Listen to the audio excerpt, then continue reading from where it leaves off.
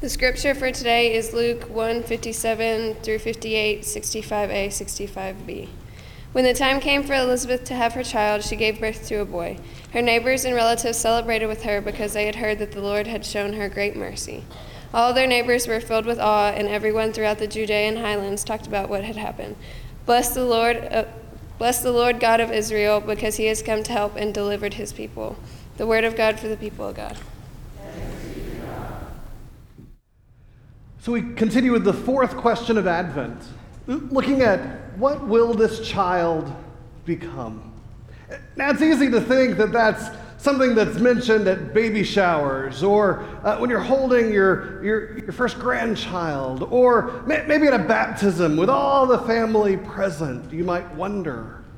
But really, the question that Zechariah has about his newborn son, John, is one about all of us, about thinking about our future, about moving from control to creativity. This idea of predicting and thinking beyond, right? Wondering what this child will become. It's the fourth question in our series of Advent questions. The first was, how will I know? The second was, how can this be? Last week we talked about, why has this happened to me? And you remember, inflection's everything, right? Why has this happened to me? As opposed to, why has this happened to me? Today we think about our futures. We think about the future that Elizabeth and Zechariah had for John. We think about the future that God has for us. So predicting. When I think about what will this child be, I think about meteorologists, right? Man, I missed out on that one, right? Could you imagine getting paid regardless of the accuracy of your prediction? Whew, right? That would have been wonderful, right? Sometimes I think the person who invests my pension has the same expectation. I always wondered about fortune tellers, right? If you ever see fortune tellers going out of business, doesn't that seem kind of ironic, right? I mean, if you could tell the fortune, wouldn't you, be able to know that you had an income stream coming in? Of course, the picture there is really just to appeal to a demographic that I hope I can connect with today, with Johnny Carson and Karnak the Magnificent. But to be serious, how do you predict? How do you think about the future? How do you create it? Now, I can remember, I love to hear from the youth talk about what degree they want to get when they go to college. I love to hear about the jobs they hope to do. I remember as a kid having that hope, right? I remember as a 10-year-old, my dad brought me to work. He was a stockbroker and an insurance salesman. He worked for Dean Witter Reynolds. Anybody remember that one, right? And I got to go to the office with him. And after that day, I had decided that I was going to be a stockbroker just like him, right? Do you remember that move where your first idea about vocation and about the future was grabbing onto somebody who was a role model to you? Do you remember how that wish and dream changed? I can remember in college, I was done with stockbrokering. That whole eat what you kill, whatever, not going to be able to do that one. But what I am today versus who I was then, could have never predicted it. In fact, I remember finishing my 5th year of ministry. I was the associate pastor at Bel Air Methodist, and I had 3 senior pastors in 5 years. After the first senior pastor, I thought, wow, I'm the most blessed associate pastor. I get to see one church under 2 leaders. And then the second one left and the third one came, and I thought, man, I must be the most horrible associate pastor on the face of the earth. I can't even keep a senior pastor at the church where I am. But it was that year that I applied for and started my doctorate, because I had had enough experience with senior pastors who had spent 30 years in ministry and who were the most anxious, depressed, and wigged out people I'd ever seen. And I thought, really, I'm going to spend 30 years and come out looking like that? I pulled the ripcord. I headed towards a pastoral counseling and psychotherapy degree. I was done with being a pastor until the degree program that I was in helped me to fall back in love with being a pastor. You see, 10 years ago, I could have never dreamed I'd be here, loving the things about ministry that I love today. Because 10 years ago, I couldn't imagine what God had in store for me. And that was a negative take. How do we create our future? How do we dream into what God has in store for us?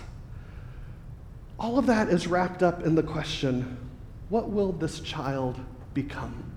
What will you become? What will become of your family, of your legacy, of your life? I really do believe that futures are created. Now I know our brothers and sisters that are Presbyterian and Lutheran, they like to believe that it's all been decided, that predestination's a wonderful thing. It's certainly helpful to reduce your evangelism budget if all the people who are here were preordained before the foundations of time to come and be at the church today. But we believe differently. We believe there's some free will, there's some choice, there's some opportunity to make some choices along the way. I like to think that creating our future, now let me be honest, God knows how it all ends, right? That God can stand at the beginning of history and tell you how the end of history happens.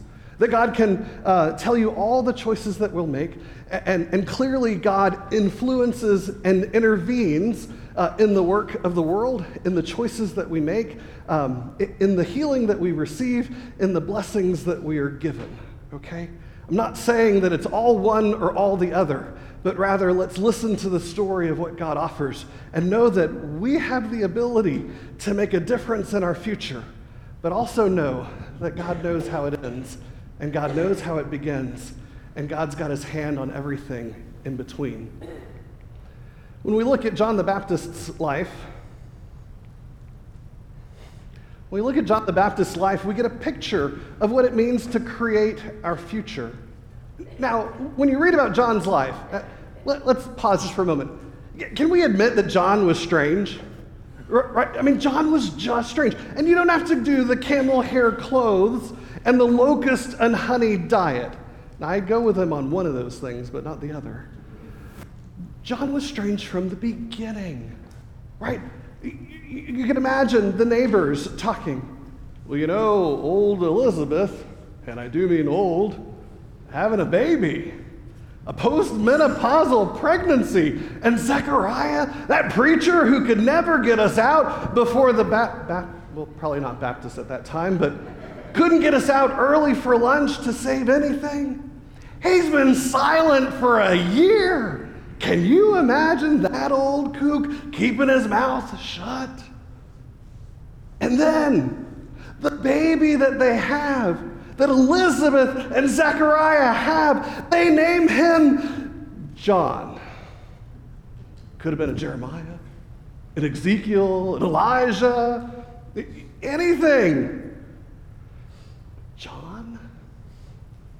So I want to make sure you get the John piece, because this is like completely strange for John to be named John. It's much like a friend of mine who grew up in the 80s, in the era of Tiffany's, Bethany's, and Melanie's. She came from a good Italian family. She was named Gina. Not Tiffany, not Bethany, not Melanie, but Gina. Okay, you're not laughing, but it might work in the parking lot.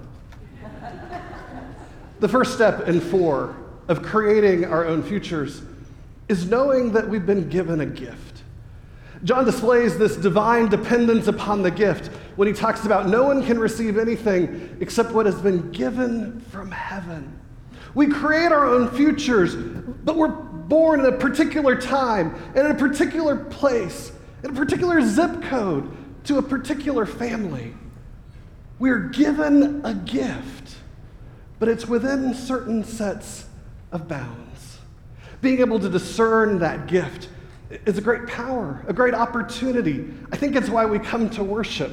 is to engage with God the Creator to figure out our gift. Have you ever thought about what your gift is? Here's one way to figure it out. Next time you're headed to be part of a team that's doing work or volunteerism or something like that, wonder about what do you think the group is waiting for before you show up? What do people say as they wait for you to show up? Oh my goodness, I am so glad he's here, because without him, we probably couldn't do this. Or, oh my goodness, I thought she wasn't going to make it today. I wasn't sure how we would pull that off without her. Once you start kind of doing that discernment, you're getting towards the place where God has given you a gift. Creating our futures begins with using our gift. John used his gift. He used his gift of being a prophet. Probably not the most crowd-pleasing gift that one could get. Step 2 is be you. Creating your future requires that you know your gift and that you be yourself. John displays this in his distinct identity. He says in Scripture, "You yourselves are my witnesses, but I said, I am not the Messiah, but I have been sent ahead of him." Have a distinct identity. I used to do Bible study in small groups, and I'd say, you can be anybody in this story except Jesus. Now think about, what do you think? What do you feel? What do you see? What do you smell? You can be anybody in the story, but you got to be yourself. What's your identity? Now, John really leans into his identity, okay? He goes out to the countryside as a prophet. You do know that a prophet, though it's right up there with lawyer, accountant, and preacher, if a prophet shows up on your doorstep, it's going to get worse before it gets better, right? Because the prophet usually calls us to accountability where we have strayed from God. So John embraces the prophet, travels to the countryside, lives on bugs and honey, and wears camel hair. But in his distinct identity of being the prophet, of preparing the way for his cousin Jesus, Scripture says the whole Judean countryside came out. John was baptizing people in the Jordan. And we talk about baptism often. But let's be clear that in John's day, baptism was a ritual bath that some Jews would participate in. This was not the, oh my goodness, grandma's coming into town, let's do the baby kind of cultural expectation. And Scripture says that all of the tribe of Israel headed out to the wilderness to be baptized by John in the Jordan. John knew who he was, distinct identity as a prophet. We look at the third piece, that when we create futures, we have to know our purpose. John displays undeniable purpose. It says in Scripture that he's the friend of the bridegroom. It's probably not an exact translation, but it's this recognition that he was not the main event, but he was the one to prepare. I had somebody tell me in between services that John comes not second, but first. That John's like the standard bearer, the two folk who carry the banner in front of the parade, and that Jesus was the marshal, the parade marshal, who comes later. Not last, but later. John knew who he was. He knew his purpose. He knew his gift. Now I want you to think about this whole idea of your purpose, right? So John has the whole countryside coming out to the middle of nowhere. I mean, you could call this an Osteen effect times 2. Joel, not Bonnie. But then Jesus starts preaching. Jesus comes and is baptized by John, right? Remember that the clouds, the sky parts, that a loud voice and a descending dove says, "This is my son, listen to him." That limelight wasn't for John, it was for Jesus. And that from that point on, the crowds that followed John got smaller, and the crowds that followed Jesus got bigger. That as Jesus was going from place to place teaching and doing miracles, John found himself at odds with the king, King Herod, and imprisoned. That as Jesus continues to walk his ministry of saving the world from their sins by dying on the cross and being resurrected on the third day, John, at the whim of a concubine in the king's court, has his head cut off and served on a silver platter to the king. So John knew his purpose. His purpose wasn't to be big. It wasn't to be overcome everything. His purpose was to prepare the way, to be the friend of the bridegroom. The fourth step in looking at John's life, looking at Scripture, is that in the middle of all of this, John stays true to himself. John fulfills his future.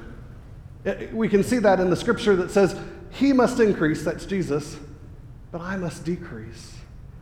You know, a lot of us, when you start talking about purpose and identity and future, it's kind of, people break out in a couple of different camps. Some people say, God has no purpose, no future for me. And I resent the fact that God does. A second group of people say, God has a purpose and a future for me, but I have no idea where to look for it. And so I will buy books and pay speakers and travel around the world trying to find it. And there's that last group that understand that their purpose and that their future is easily found within the fences of their backyard. That as they recognize that God has put boundaries around who we are by zip code, by maybe even economic station, by where we are born in the world, God has put no limit on how we fulfill the future that God has in store for us. John stayed true to fulfill his future. What is your future? I mean, it's easy to hold the baby and go, wow, anything's possible. It's another thing to be looking at divorce papers that show up, wondering how you're going to stay true to you. Or that promotion that was supposed to come passes by. How do you stay true to you? Or maybe as you look towards retirement, wondering what does it mean to stay true to you when your whole life has been about this or that or this company or this career or this trade. Staying true to you and creating the future that God has in store for you. I want to say that creating a future is much like creating artwork. Artwork is just a matter of some beauty and some will. Now, some of you I just lost you. You're like, yeah, okay. We were good on the charting and the purpose and the identity. Maybe throw in some numbers, preacher. We're happy. A spreadsheet doesn't hurt. But you went art on us. So everyone's an artist. I like the idea when someone comes along and says, I want to give you a commission to do art. And whatever art you do, I will have funded it, and it will serve the purpose that we agree on. I believe that's how our lives work. That God has made a commission to us and said, make your life with the identity and the purpose and the gift clearly to fulfill your future and to glorify me. Now, there's that, I'm not an artist, but there's that moment where the artist has spent so much time watercoloring, painting with oils, and they step back and they go, wow, it's exactly what my vision was for it. I believe there's that moment, that cooperative moment, when we have worked hard on the masterpiece that God has given us, the commission that we've been licensed for. And we step back and say, yeah, that's it. Now, the little graphic there, it was art that I did. We had a spiritual direction artist come and lead the staff on a day apart. And so what looks like a child's cutting up of a hymnal and lots of orange and yellow. The two first stanzas are the song that was sung at Amy and I's wedding. The last two stanzas was the song I remember most from the Vespers at Lakeview, where I felt that God called me into ministry. And the orange and the yellow that looks kind of scattered, like someone might have stuck their finger and blood came out, that's just fire. And see, in the midst of the fire, everything's refined. There's a piece of art inside you. There's a future to be created. There's an opportunity to ask not just what this child will become, but what will you become? With the gift, with the identity, with the purpose that God has given you. What child will this be?